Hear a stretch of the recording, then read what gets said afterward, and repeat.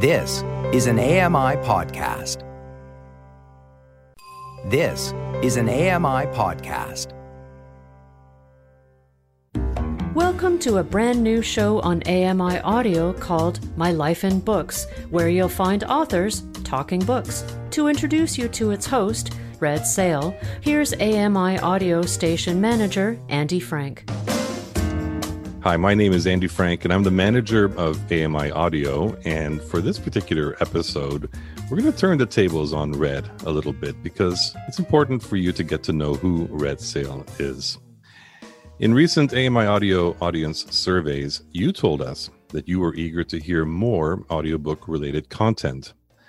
Audiobooks are so much more than a fad, especially for the blind and partially sighted community that we serve here at AMI.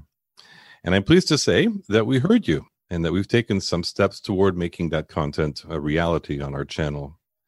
We recently debuted AMI Audiobook Review, hosted by Ramya Amuthan, a show that recommends a variety of new titles, plays reviews, plays samples, and interviews audiobook experts.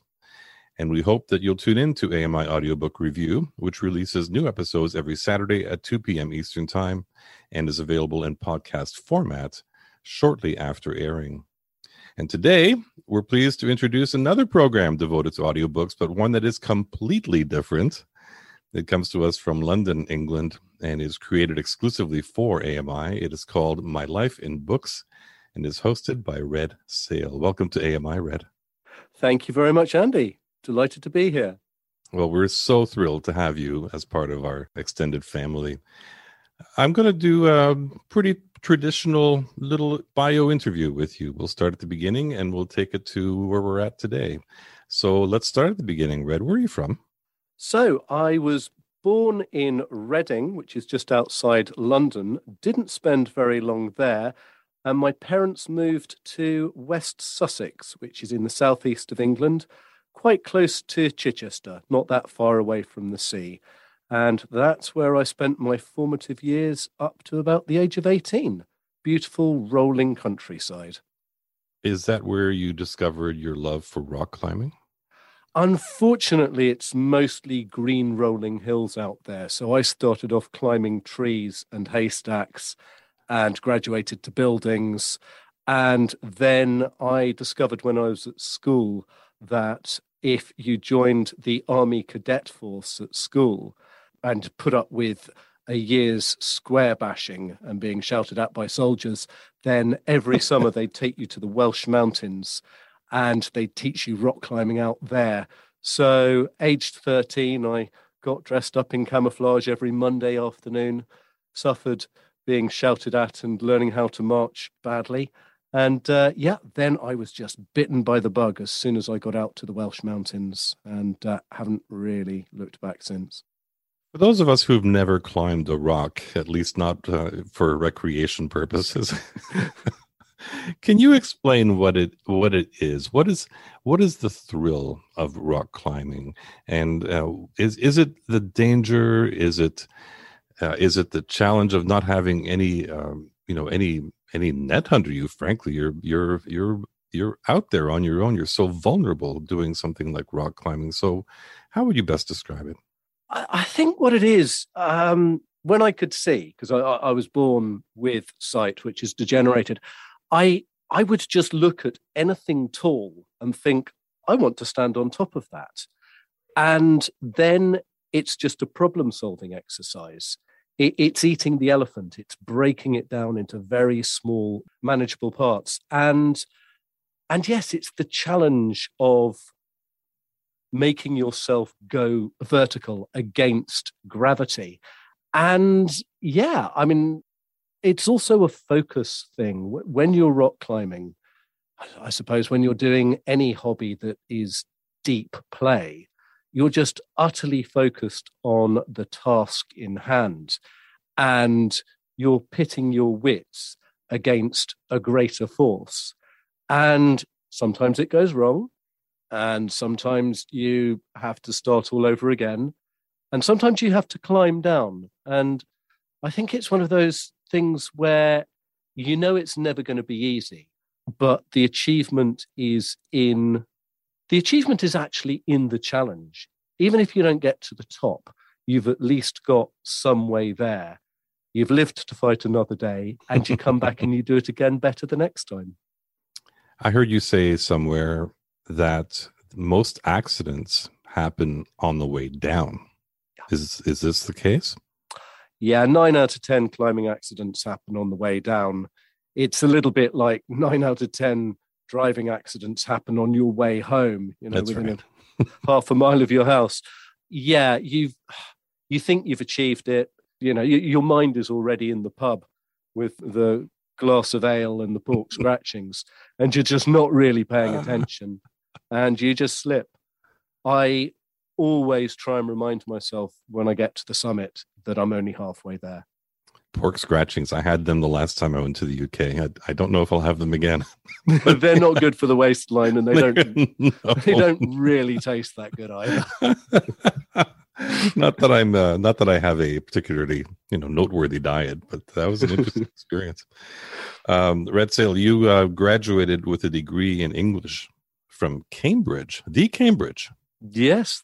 But that's such an intimidating word for many of us. Someone who's a graduate from Cambridge or Oxford or one of these great schools, and so a degree in English.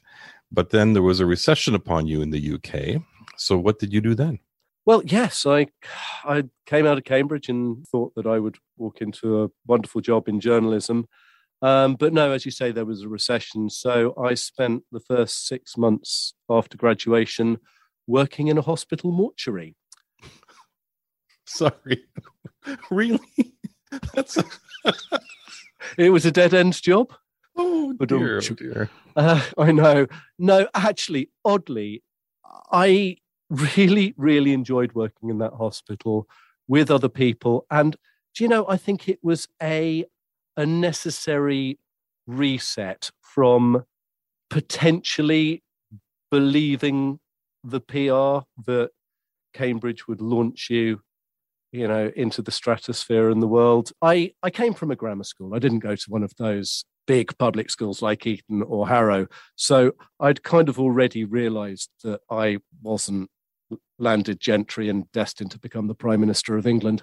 But Cambridge is full of a lot of very normal people as well as those types. But you do still think, well, yes, I'm here. This place has got an 800-year history, and it had produced some of the finest poets and authors that I'd been studying. And so, yeah, maybe I did think that I might become a great journalist and a great novelist. But yes, I certainly came down with a bump in the mortuary, but it was a great leveler. It reminds you that we're all mortal at the end of the day. It paid off my overdraft, and I think it just made me more human. What specific job did you do at the mortuary? Everything from collecting the formerly alive people from the wards on the hospital or from the back of an ambulance, stripping them down, washing them, laying them out ready for post-mortem, putting them in a shroud after they'd been post-mortemed, putting them into the freezer, and then meeting the undertaker's wagon for the body to be taken away. Yeah, it was sobering. There's a fair amount of gallows humor, as you can imagine. And as far as becoming a crime writer is concerned, I suppose it was also a very good training as well. I was going to go there for sure. That must have been a good training. So I could picture you on, the many television shows where we've seen the body being rolled out and, the scenes where the cops are discussing the wounds and everything like that. And there's always somebody in a white coat standing a few feet away from that particular action. I could see you being that person. That's incredible. Let's talk about RP. You mentioned it earlier as we were speaking. When did RP make its arrival in your life? At the beginning of my second year at university. So it was a couple of weeks before my 19th birthday. I'd been on holiday with my mum and dad and my brother and sister out on a Greek island. And in broad daylight, I'd walked into a concrete pillar and pretty much knocked myself out. And once I'd convinced my parents that I wasn't on something, such as the local ouzo, my mum just went, "What, you mean you really didn't see that?" And we'd always known I'd been quite short-sighted. I'd always worn glasses. And I said, "No, I just didn't see it." So my mum worked at the same hospital that had the mortuary, and they had a visiting optometrist and she arranged an appointment for me. And he just said, he looked into my eyes and said, "Oh, right, you've got retinitis pigmentosa." And both my mum and I went, "What?" And he went, "Oh, yeah, you'll be blind by the age of 30. Oh, my. And it just came as a complete hammer blow. As we've just said, I was 19 years old. I'd gone to Cambridge, got my first proper girlfriend. I was really quite a good rock climber by that stage. And it just completely swept the ground away from underneath me. And I mean, after the initial shock, I got into quite a negative feedback loop of drinking and misbehaving and climbing things that I really shouldn't have been climbing late at night. And really, I think it took me a good 20 years to accept the news, because at that stage in daylight, I could still see relatively well, and I could still get around without the use of a white stick. I was quite limited at night, but of course, I was going out with friends, having a few beers. If I was stumbling along, everybody just assumed I might have had one too many. So I kind of had this, it felt like a death sentence, to be honest, especially in the way that it was delivered, hanging over me. And it really, really wrong-footed me for a very long time. My guest is Red Széll. I'm on his show interviewing Red. It's a brand new show, and it's called My Life in Books. It's going to be appearing monthly right here on AMI Audio. And we're going to talk about the format and what Red's going to do with this show in a few minutes' time. But right now, we're just getting to know Red a little bit. You mentioned earlier that, of course, we talked about RP and you coming to terms with it, but you also, it didn't stop you from rock climbing. This is the rub here, is that for a lot of people, maybe something like that would have prevented them from doing what they once loved doing, and you just continue to go about it. So how did you make that adjustment? Well, initially it did stop me. I mean, after the first news, I got a bit silly and thought that maybe I should test my mortality. So there's a long tradition of roof climbing at Cambridge University, and I'd already started doing that. It's a very, very flat place, Cambridge, so there aren't any crags to go climbing on.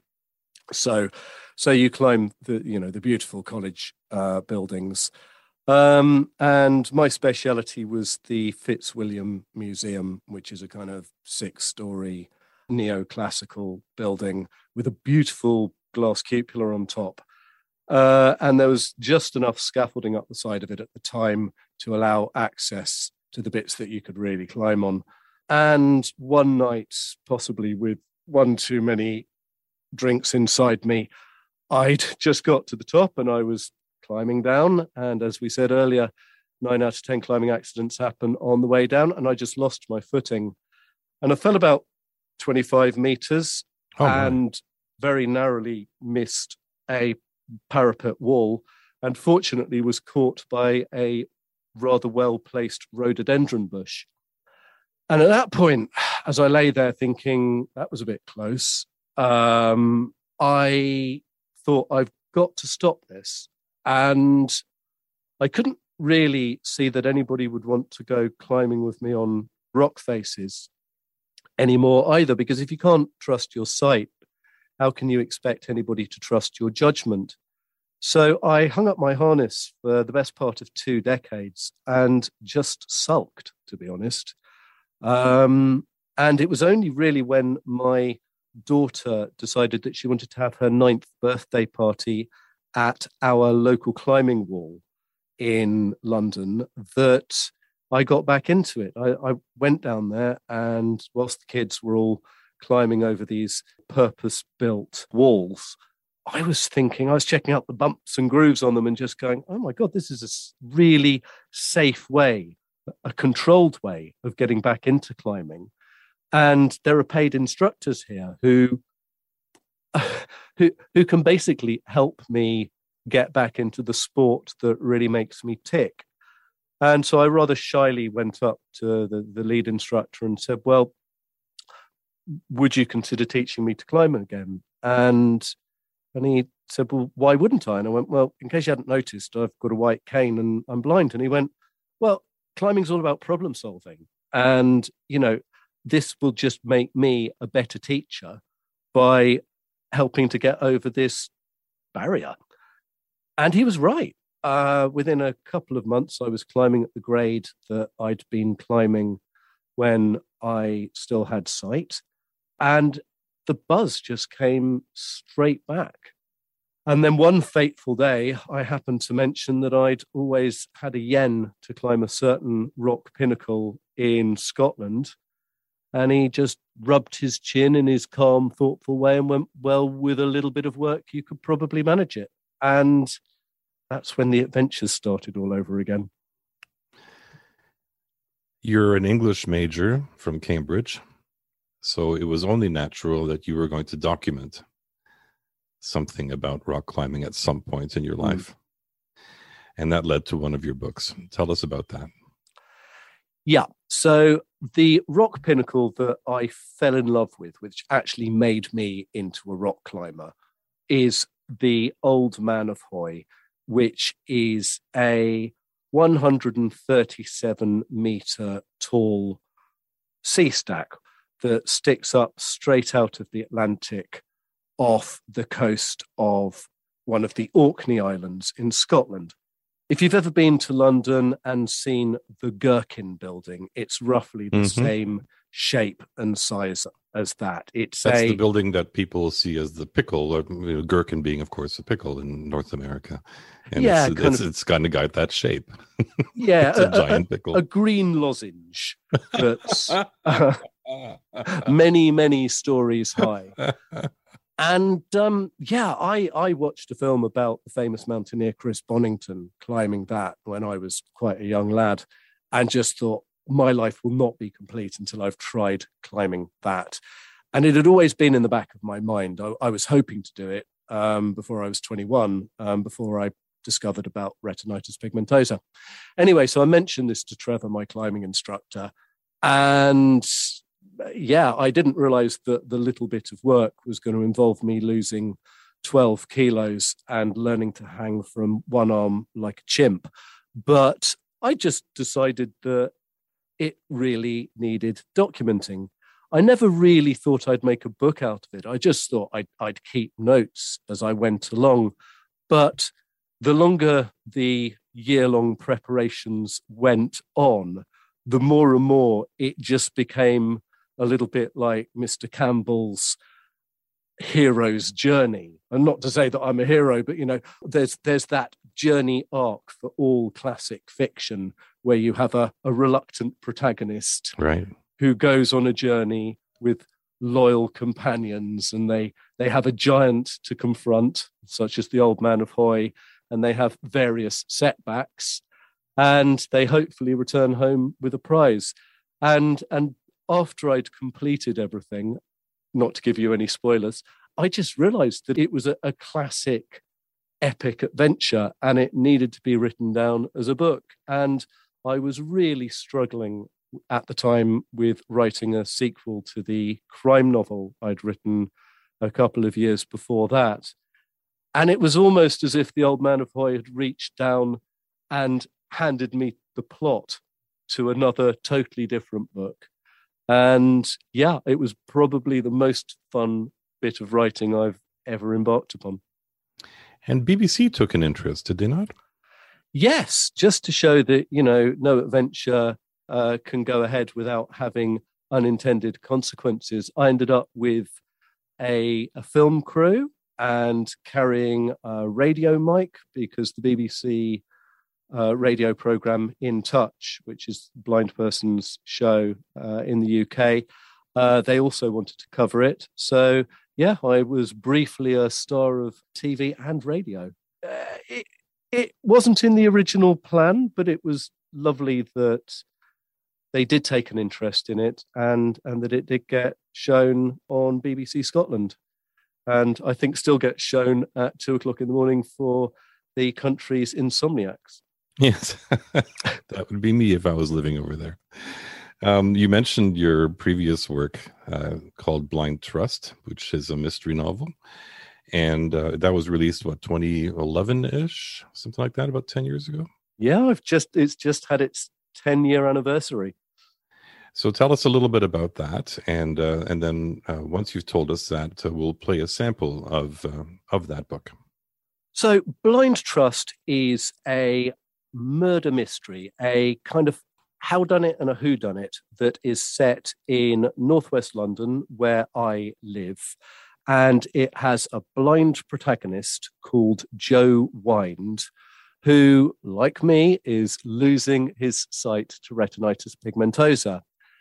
And he and his neighbour, who he's always rather fancied, start investigating a murder, well, a potential murder, a suspicious death that the police have just put down as being a suicide that has happened possibly as a result of the financial crisis of 2008, 2009.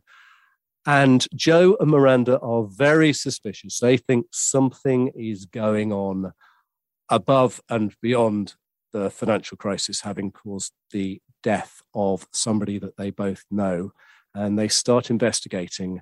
And I'm not going to say any more because that would be a spoiler. But I think the genesis for it, apart from my thinking, oh, how untrusting we can be of institutions, but how trusting we can be of individuals, was also because I was in the final stage of losing my sight.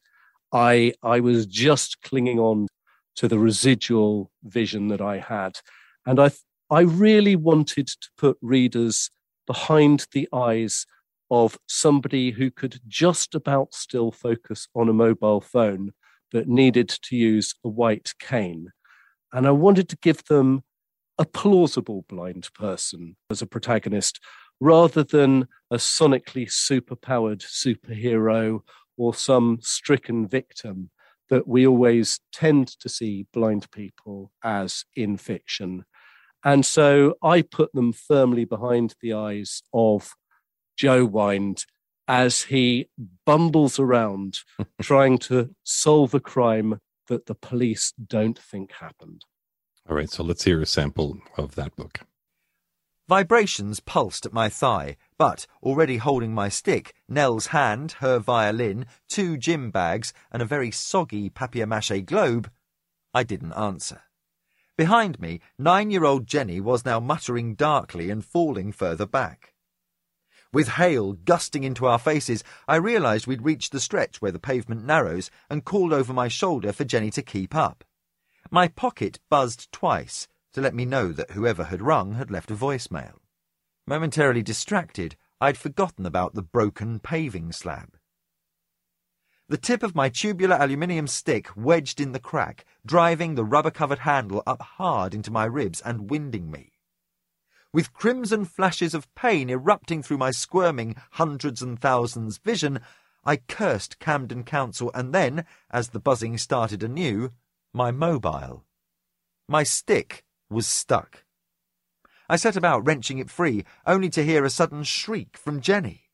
Whipping round, I tried to focus my dim eyes on her, but was completely blinded by 2 enormous searchlights bearing down on us.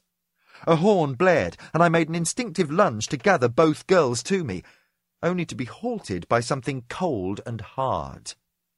The Milky Way burst in front of me. I heard a thud, and Jenny shrieked again. What little remains of my retinas had been bleached by the headlights, but all my other senses were tracking the large vehicle as it thundered along the pavement, so close that I felt the push and suck of the air displaced by its bulk. Diesel fumes filled my nose and mouth as I screamed Jenny's name again and again, but heard no reply over the roar of its engine.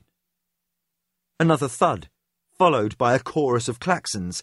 Then the roar faded round the corner and I could hear crying. 2 lots of crying. My legs buckled under the weight of relief, and I hugged the 2 girls close to me, heedless of everything but the life within them.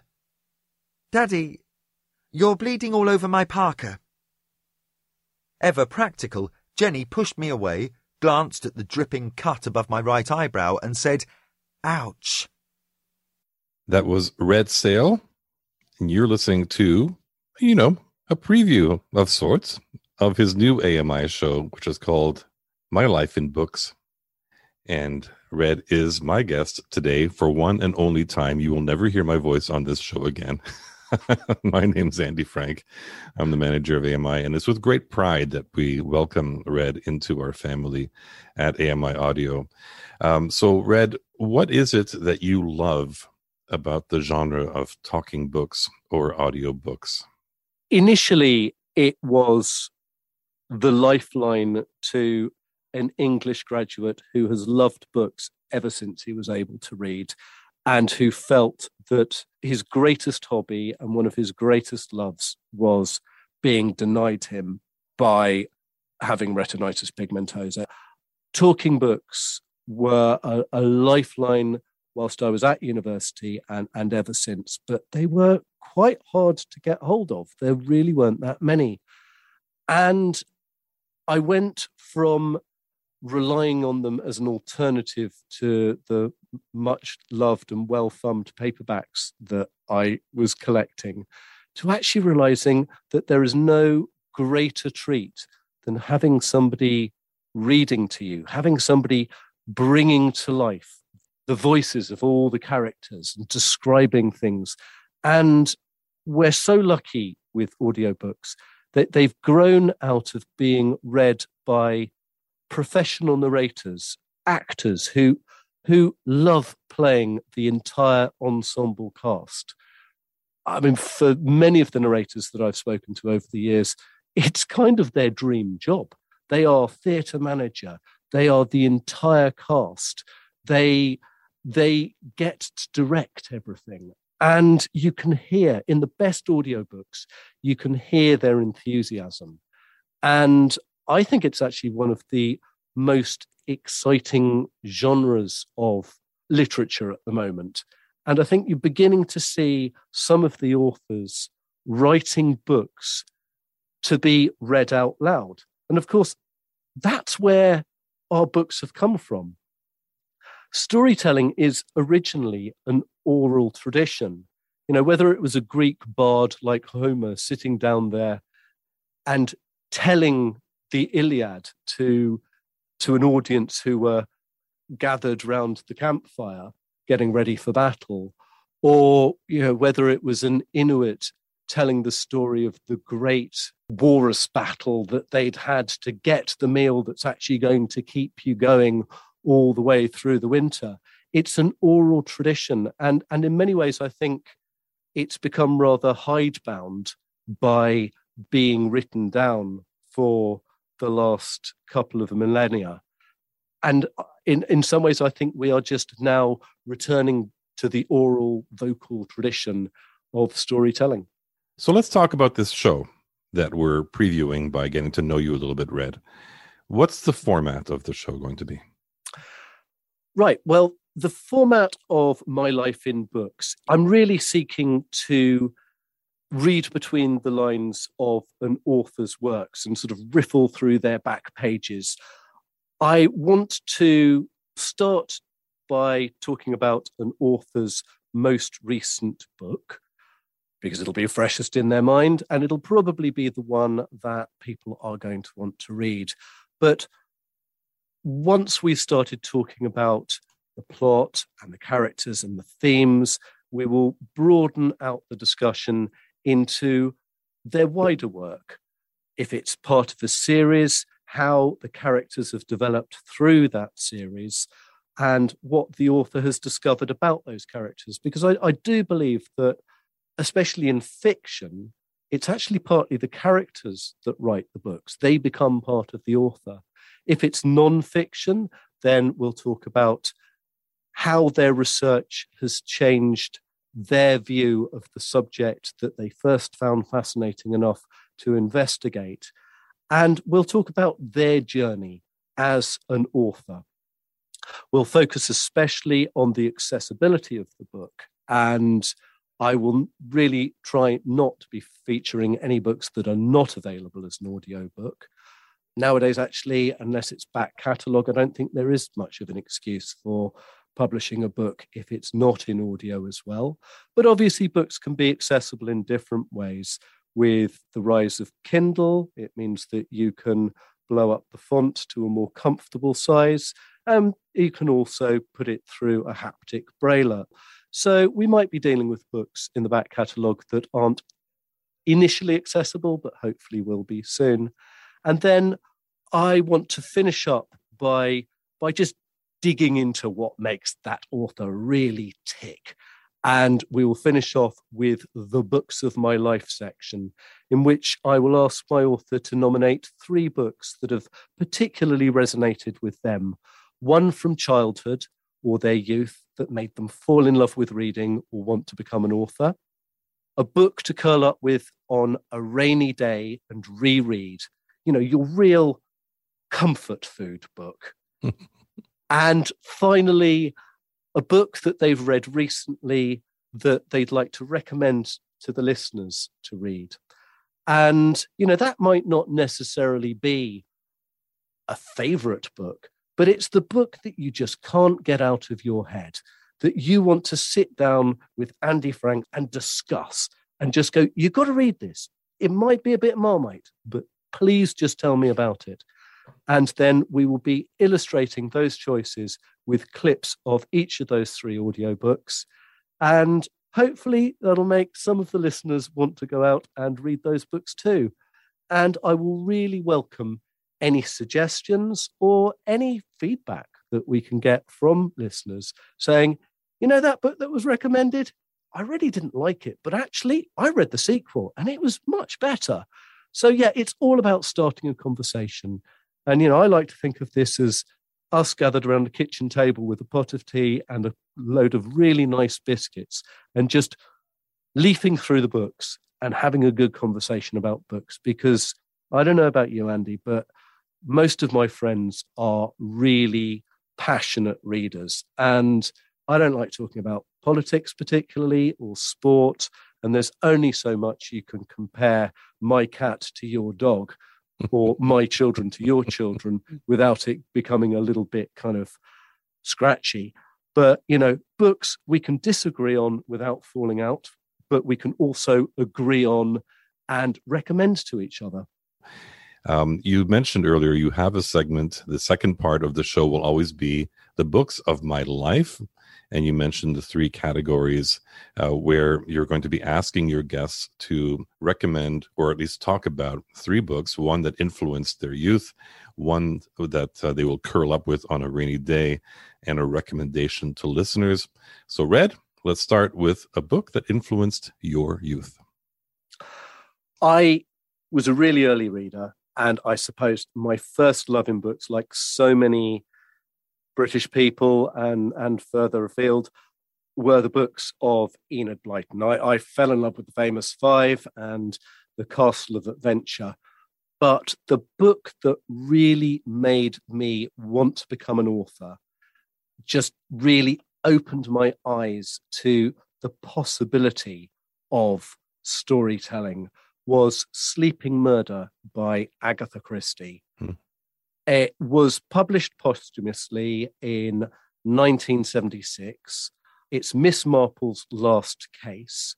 It actually was written during the Second World War when Agatha Christie was living in London during the Blitz, and she was really worried that she was going to be killed.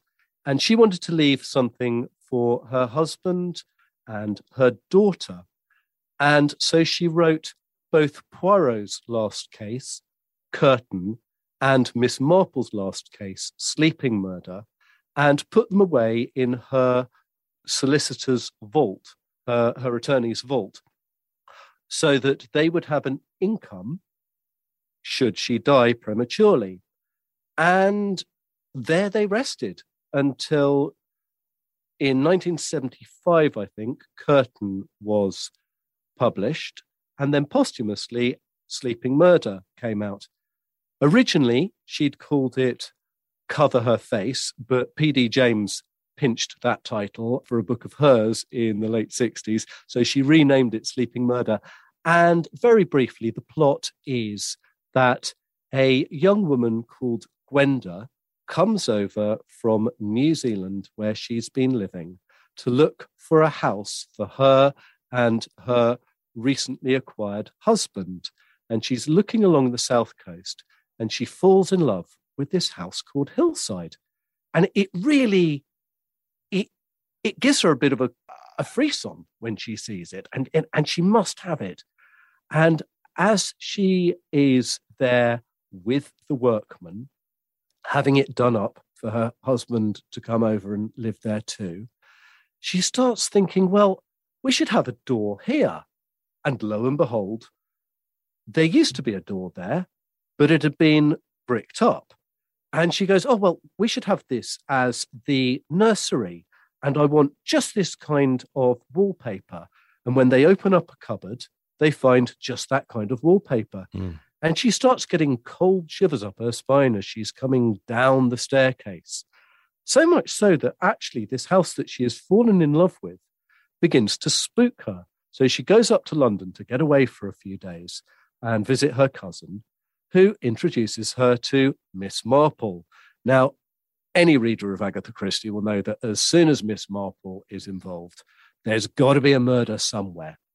And sure enough, there is a sleeping murder. And I'm not going to say anything else because it would be a plot spoiler. But rest assured that this is Agatha Christie developing from her very early Poirot and Miss Marple mysteries into something far more psychological. And for 11 or 12-year-old me, who pinched it from my mother's bedside table, it just opened my mind to the psychological power of writing and what you could do and how you could hide things, clues, and just bury tension within storytelling. And from the moment I read that book, I thought my life won't be complete until I've at least tried to write a murder story, which I finally managed to do in 2011. And yes, thank you very much, Agatha Christie. You could curl up at a cottage with that book, of course, but what other book would you recommend for a curl up at the shores of the Muskokas here in Ontario, or maybe at Lake Louise in Alberta? My real comfort book, my book that I go back and back to, and I don't really reread much because I'm blessed with quite a good memory, but it's a book by Louis de Bernier called Notwithstanding. Now, Louis de Bernier is far better known for writing Captain Corelli's Mandolin, but this is a collection of 20 short stories that he wrote in a rather nostalgic frame of mind about the village where he grew up on the Surrey-Sussex border. Now, it's called Wormley. I know it well because actually, funnily enough, and it's something I didn't know at the time, but my best friend lived next door to the de Bernier family. Not that we ever met when I was growing up, but so it's my backyard. And he's created Notwithstanding as this lovely, ancient English village, which is notwithstanding the changes that are going around it. And you get to meet the inhabitants of this village, and they are the real quirky, eccentric types that you expect to find actually in a Miss Marple type mystery. So you've got the rather stern pipe-smoking, tweed-wearing spinster who goes round blasting at squirrels with a 12-bore shotgun. You've got the old general who is beginning to suffer from dementia and keeps forgetting to put his trousers on when he goes out to shop at the local town. You've got the formation of a wind quartet amongst four people who are very different people who are living in the village and who, by a series of coincidences, bump into each other and gradually discover that they all have a love of music and an ability to play a different instrument within a wind band. And it's whimsical, it's quite light, but it's full of the kind of characters that I grew up with in the little village that I lived in, just over the Sussex border. And it reminds me of a time that has passed. And it makes me very happy to read it. And they're just beautiful, whimsical stories. You have to read a book like that with a smile on your face. You just have to. Those characters are amazing. So all of them, every one of them, you described it beautifully. We only have a couple of minutes left, Red. So tell us about a book that you would like to recommend to the listeners of this particular pilot episode of your new show. This book won this year's Costa Book Award, which is an award presented in the UK for the best book written in the English language during the previous year. And it's a book called The Mermaid of Black Conch. It's set on a fictional little island just off Trinidad, and it's set in 1976. And it's a love story between a Rastafarian fisherman called David and a mermaid who is rather rudely hoiked out of the sea by a pair of trophy hunting American big game fishermen, the kind of real Hemingway types. And they hang her up as if she's a marlin and start planning on how they're going to spend the millions of dollars that they're going to earn by selling her to a freak show or an aquarium. And David, the fisherman, helps rescue her. And it's a beautiful love story. It focuses on the power of love and friendship against the destructive power of jealousy and cupidity, and actually of the environment as well on this Trinidad island in the corridor of the hurricanes that come in. But it also deals with post-colonial angst and jealousy. As I say, the poor mermaid is one of the indigenous people of the island who, a few thousand years beforehand, was turned from the most beautiful young girl into a mermaid as a punishment for being too pretty by her fellow villagers. So it's got a wonderful sort of mythological background to it as well. And it's one of those books that is actually quite a difficult physical read because a lot of it is in patois.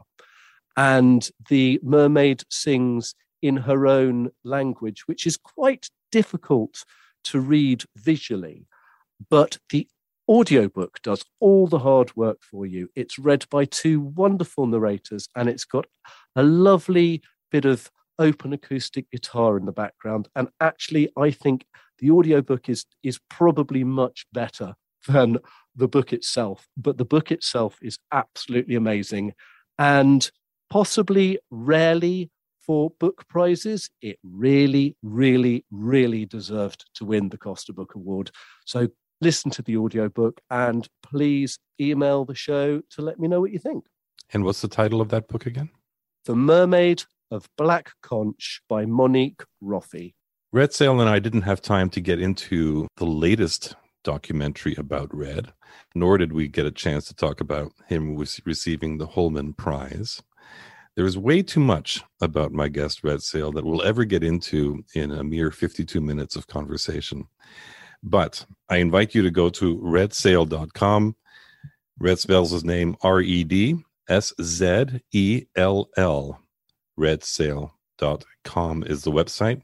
I'd like to thank the dynamic team behind Double Tap Canada, which is Stephen Scott, Sean Priest, and Marco Flalo, who are producing this particular show technically. And new episodes will air once a month, usually the last Sunday of the month. Interviews will be available in podcast form after the first airing. Red, congratulations and welcome to the AMI family. Andy, thank you so much for inviting me into the family. And I really cannot wait to take your chair and be the interviewer rather than the interviewee. And you are much more qualified to be that man. Thank you very much, Red. Thank you. Check out new episodes of My Life in Books every month here on AMI Audio. Tune in Sundays at 2 p.m. Eastern or search for the podcast wherever you get your podcasts. Find out more by visiting ami.ca and searching for My Life in Books. Catch you next time. This was an AMI podcast. For more accessible media, visit ami.ca.